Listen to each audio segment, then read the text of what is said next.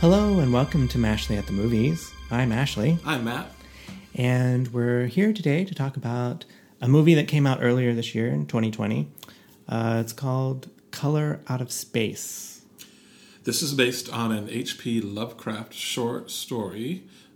It came out in 1927. It's been updated, modernized for this version. Mm-hmm. It is set in New England, just outside, a few miles outside of a town called Arkham, which may have some meaning to those who are familiar with H.P. Lovecraft. It is sort of his standard town in many stories. And it's about a family. And Nicolas Cage, who was in the other movie we're talking about this week, Moonstruck, he plays the father, Mr. Gardner. And then Jolie Richardson plays his wife. And then they have, I think it's 3 kids. And there's a hydrologist from the local university or just the town itself? Miskatonic University he attended, yes. Yes, and he's coming around to test the water. Yeah. And Tommy Chong is in this movie. Sort of a local hippie that lives out in the woods. Mm-hmm. So anyway, Nicolas Cage's family, they live in this sort of ramshackle house out in the woods, and they have a property there, and they have alpacas. And then one night, this meteorite lands very close to their property, and it's alien in nature, and weird stuff starts happening. Yes. So this is a very weird movie. It has kind of a B-movie science fiction horror vibe to it. So it's equal parts kind of scary and also kind of silly. But, it is pretty scary in parts for real. And it did a good job, I think, building tension. And so it was a success as a horror movie. And I love the setting. I mean, you described it pretty good. But it's in these ancient woods outside Arkham. And the house that they live in is quite beautiful and quite interesting. So you couldn't have a better setting, I think, for kind of a horror movie. And I like the fact that this thing that came from space is a very unusual thing to describe. It's very purple. It's very purple. I mean, as you might gather from the title "Color Out of Space," color plays a prominent role in this thing, whatever it is. And I kind of like the use of color. I mean, it's a kind of a trippy looking movie, almost psychedelic movie at times.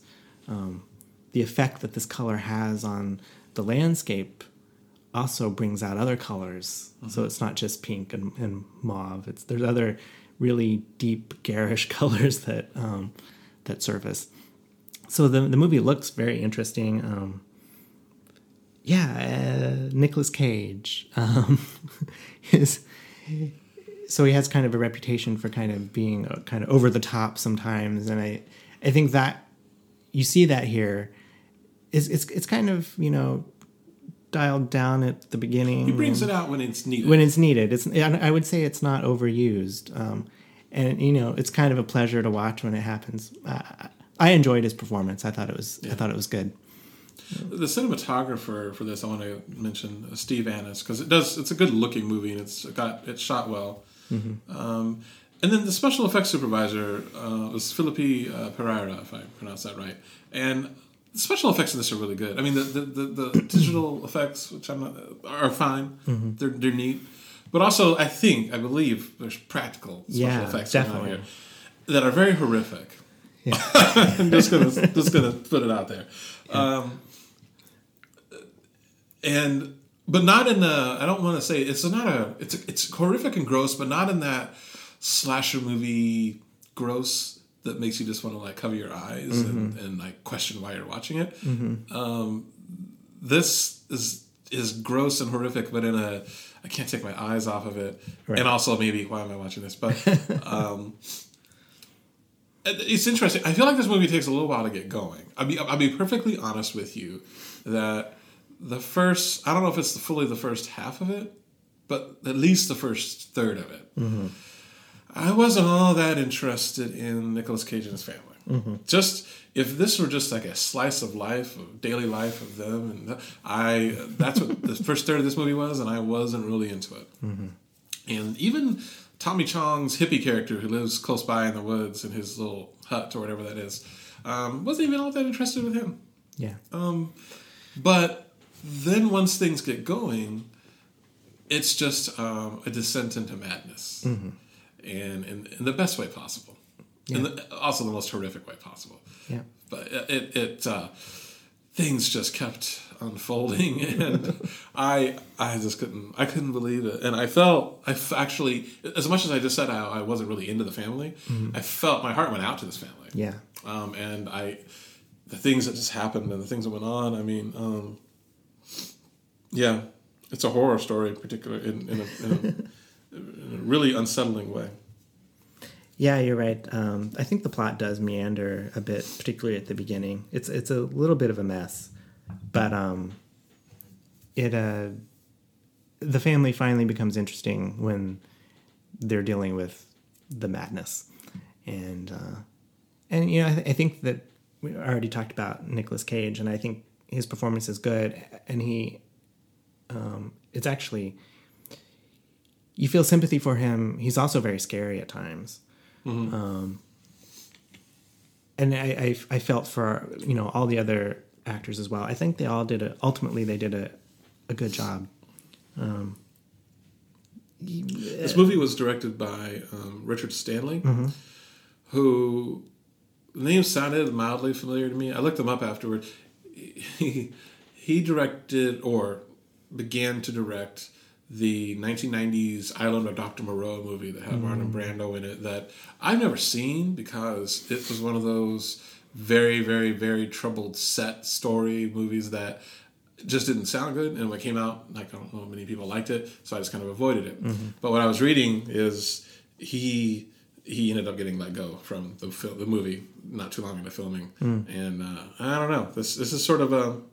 I mean, I think this movie, if this movie is anything to judge, I mean, I think he's done a good job with it. Yeah. Has he done much work since then, in between? No? Okay. I think, you know, this movie has an interesting feel to it. I think he has a kind of unique style, just based on this one movie. I don't know. But I would see another movie by him. I ultimately enjoyed this movie. I thought it was very interesting. Yeah. I enjoyed the creature effects. You know, you mentioned the practical effects. I really appreciate those. And I don't know, I worry some people when they watch it, they may think it looks dated or, you know, fake. But I don't know. I found it, in this movie at least, very effective. Yeah, there's some things that end up happening in the attic that were particularly horrific, and I thought the effects that they were managed to do there were pretty scary. Yeah. So what do you give it out of 10? I'm going to give this 7.5. Okay, I give it an 8. So our score is a 7.8, and it is on the tomato meter. It's got a pretty decent score there. It's 86% certified fresh from critics, 82% audience score. So yeah, you should check this out. It's streaming on Amazon Prime. Yes. Thanks for listening. Thank you.